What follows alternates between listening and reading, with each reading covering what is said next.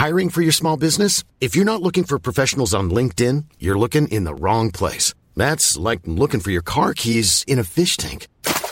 LinkedIn helps you hire professionals you can't find anywhere else, even those who aren't actively searching for a new job but might be open to the perfect role. In a given month, over 70% of LinkedIn users don't even visit other leading job sites. So start looking in the right place. With LinkedIn, you can hire professionals like a professional. Post your free job on linkedin.com/people today. Do you know a student getting ready to go to college? Or are you looking at going back to school yourself? The Woodward Hines Education Foundation and the Get to College program help more Mississippians get to and through college to get certificates and degrees that lead to meaningful employment. They offer free college planning advice, including hands-on FAFSA completion assistance through in-person or virtual appointments. Visit gettocollege.org to learn more.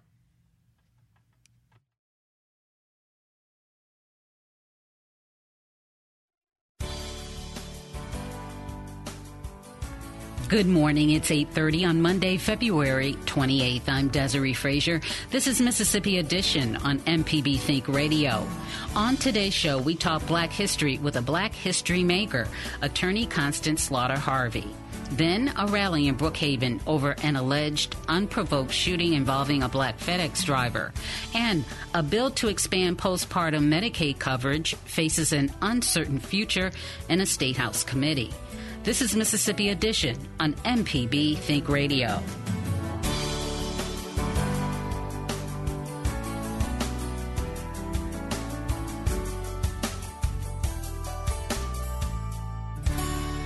On this final day of Black History Month, we're joined by one of Mississippi's great Black history makers. Constance Slaughter Harvey became in 1970 the first African-American woman to graduate from the University of Mississippi School of Law. She's gone on to work as a lawyer, a judge, and as a key piece of Governor William Winter's cabinet. She's now president and CEO of the Legacy Education and Community Empowerment Foundation, which is a nonprofit that focuses on education access for underserved communities. She tells much of her life story, her life's work, has been informed by her experiences growing up in the Jim Crow era Mississippi. I've been told to go to the back window, and I refused because I was not that hungry. I've been asked to go to the other side in order to see a dentist, and I refused. I mean, Jim Crow was a part of my life growing up. My father would never let us go to the movies because he would not permit us to sit in the balcony, nor would he permit us to ride the bus. But I rode the bus once during the Jim Crow days when I was at Toulouse and did not sit at the back of the bus, and there were no problems. So, yes, Jim Crow is a part of who we are. And I believe that experiencing the Jim Crow tragedies and injustices created that desire in me to change Mississippi. How old are you now? I am 75 years old, born June 18th, 1946, and I never thought I'd ever live past 40. Why? Because I was moving so fast and just going all over the place trying to address every problem that I encountered. And I remember my father told me, he said, every battle is not a war. And I think of that now. That was the best advice. But I still consider every battle to be essential to bringing about a change. So you were on a crusade. You joined the Lawyers Committee for Civil Rights under law as a staff attorney and worked there. Right. Until 1970 to 72. Until 1970, really it was 73. Okay. After we lost the Jackson State case, and I knew that was one of the best prepared cases in the whole world, and many people cite that case as one of the best prepared cases. We had a New York law firm, Cravath, Swain and Moore, that helped with that case. After we lost that case, I lost faith in the system, especially when it came to civil rights cases. And I could not go back to that because I was physically and mentally and spiritually affected by that.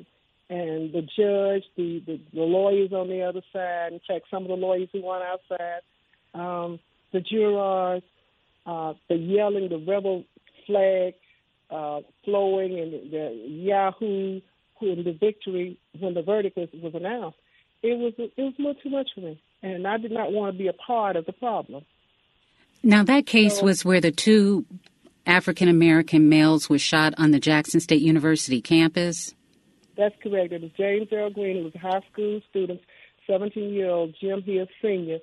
He was coming home from having worked all day to share his check with his mother.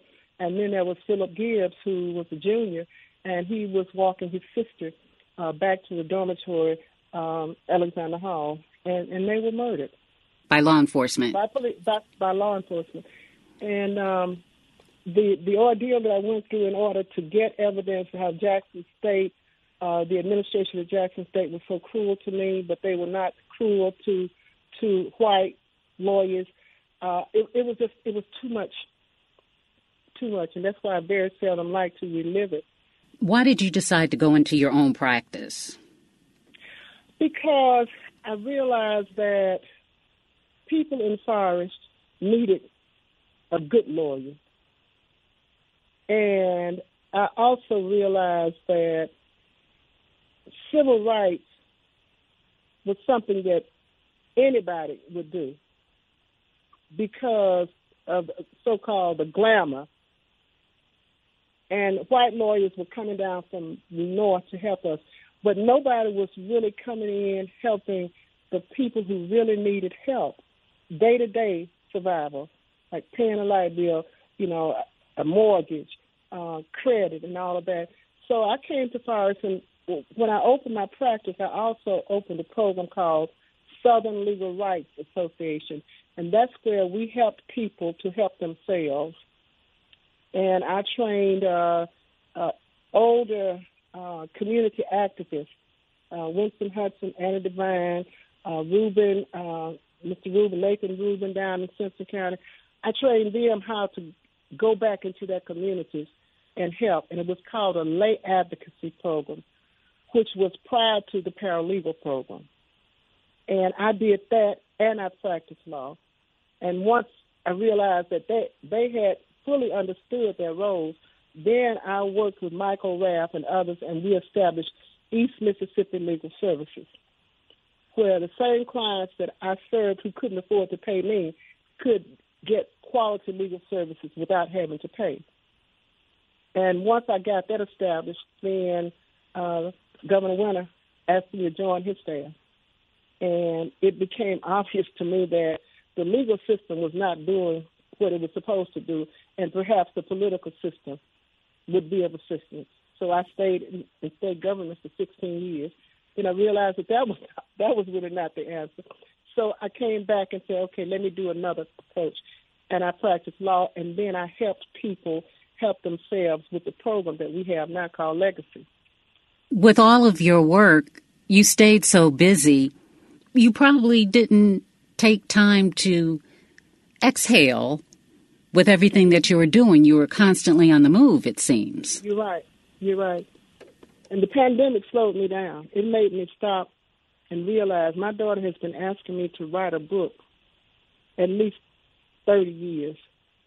And I've always told her I don't have time. I got to keep moving to continue to try to bring about change. And during the pandemic, I realized that you do have time because you don't have anything else to do. You can't go out and speak. You can't do this. And you're tired of Zoom and all of that. And so I just started writing some things. Maybe I have 25 or 30 pages, but that's more than I had before. Because when I write, it brings back memories that are not pleasant. And I try not to be around things that are toxic.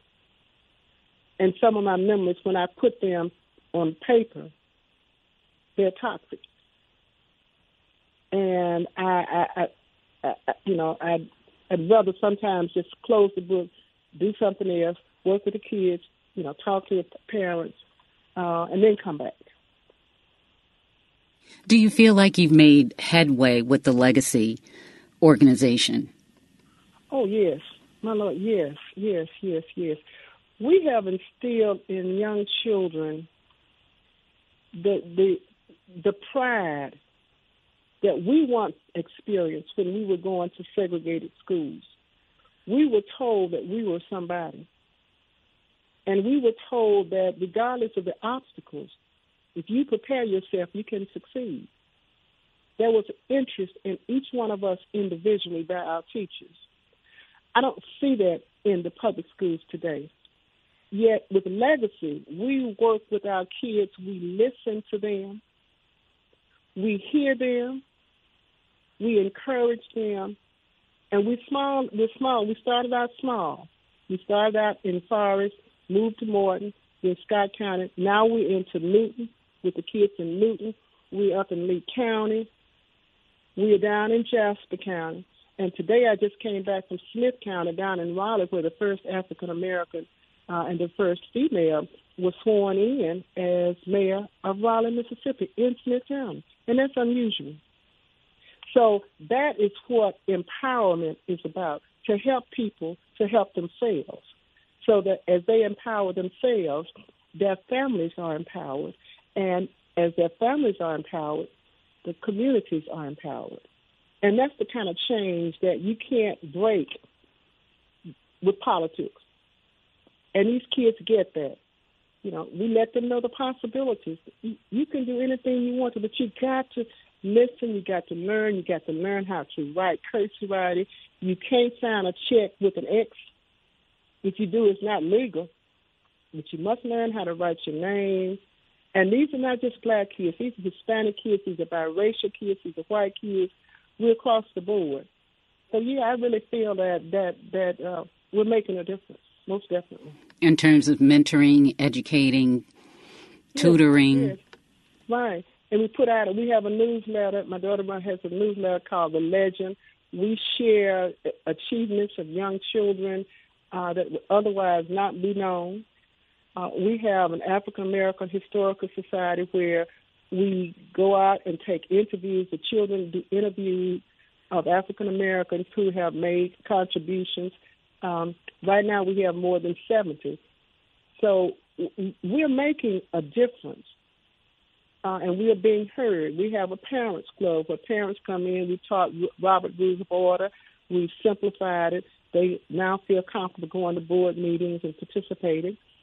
We have parent rights programs where we teach parents what their responsibilities are first and then what their rights are.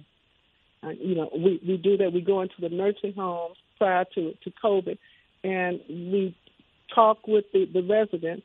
We used to have our children to go into the residents and sing Christmas songs and Christmas carols to them. They look forward to it. We enjoyed it. I mean, it's to me, it's what I've always wanted to do, but now it's not just me. It's the board of directors, my daughter, my son-in-law, and my grandson.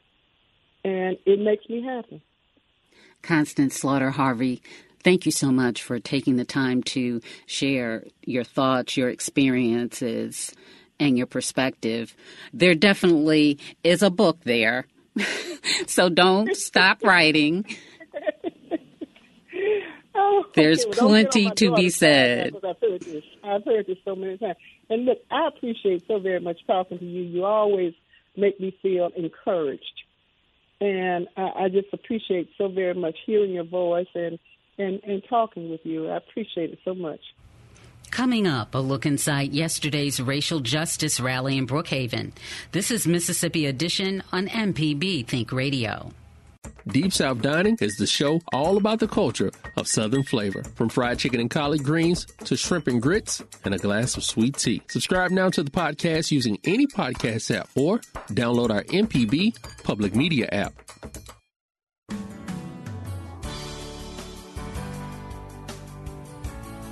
This is Mississippi Edition on MPB Think Radio. I'm Desiree Frazier.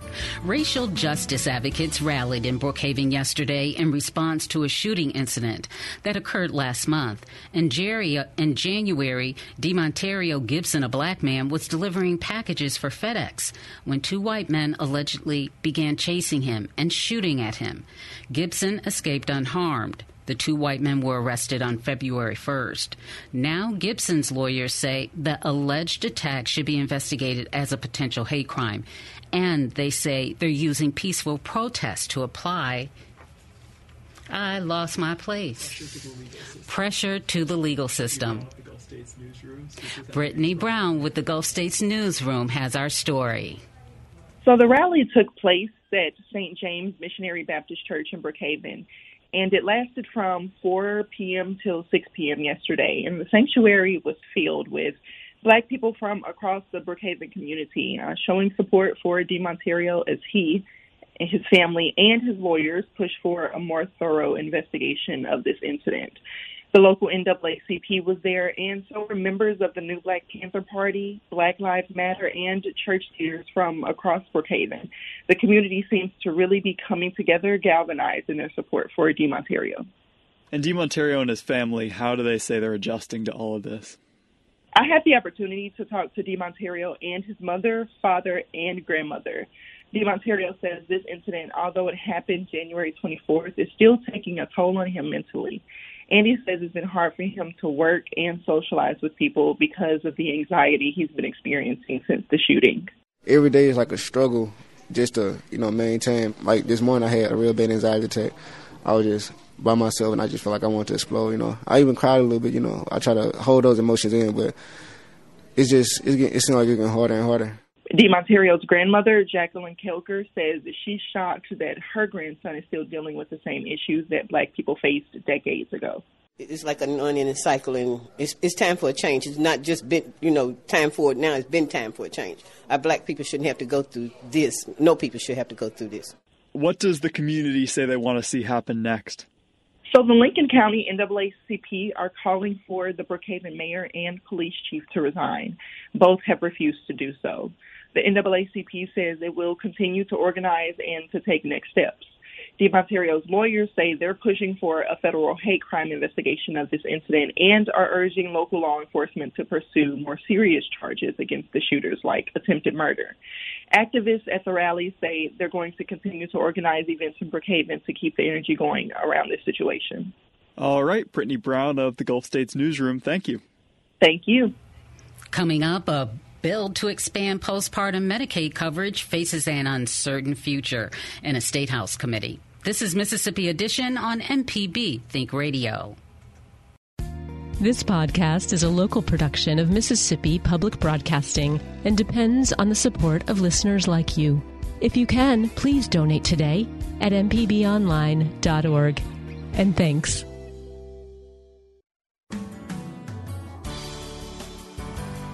This is Mississippi Edition on MPB Think Radio. I'm Desiree Frazier.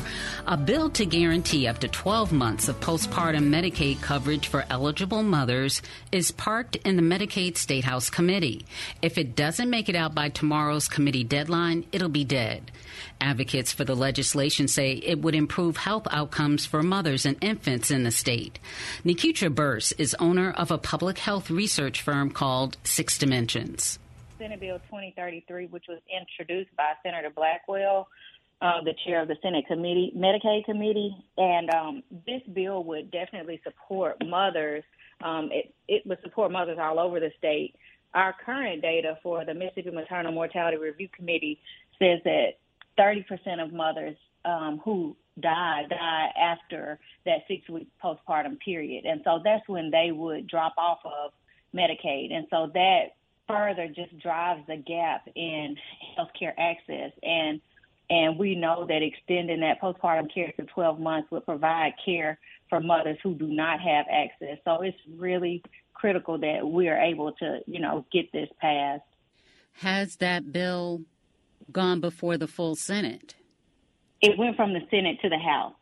Okay, so it went out of the Senate Medicaid Committee. And it's over on the House side, in the Medicaid committee on that side. But you don't know if it's going to come out by that March 1st deadline. What would you say to urge the committee to move forward on this bill? I know that there have been bills in the past to extend Medicaid coverage for women after giving birth. Yeah, and I think it's critical now. The national numbers are going up. Our state numbers are going up. And people are still dying. And access to health insurance and during that postpartum period is critical. Any national medical association, any association will tell you that this is critical during that time period for mothers. And so if we want to try to address this issue, one way we can do that, an easy way we can do that, is increase access for that 12-month period. And the maternal, most people will think that when a mother dies, it's during that childbirth period, like, during labor and delivery.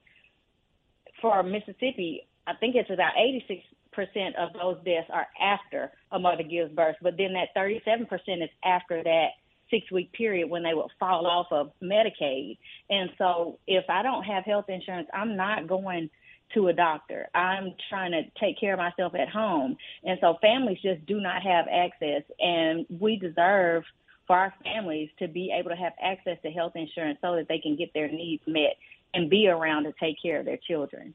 This is an issue that I know affects low-income families, low-income moms.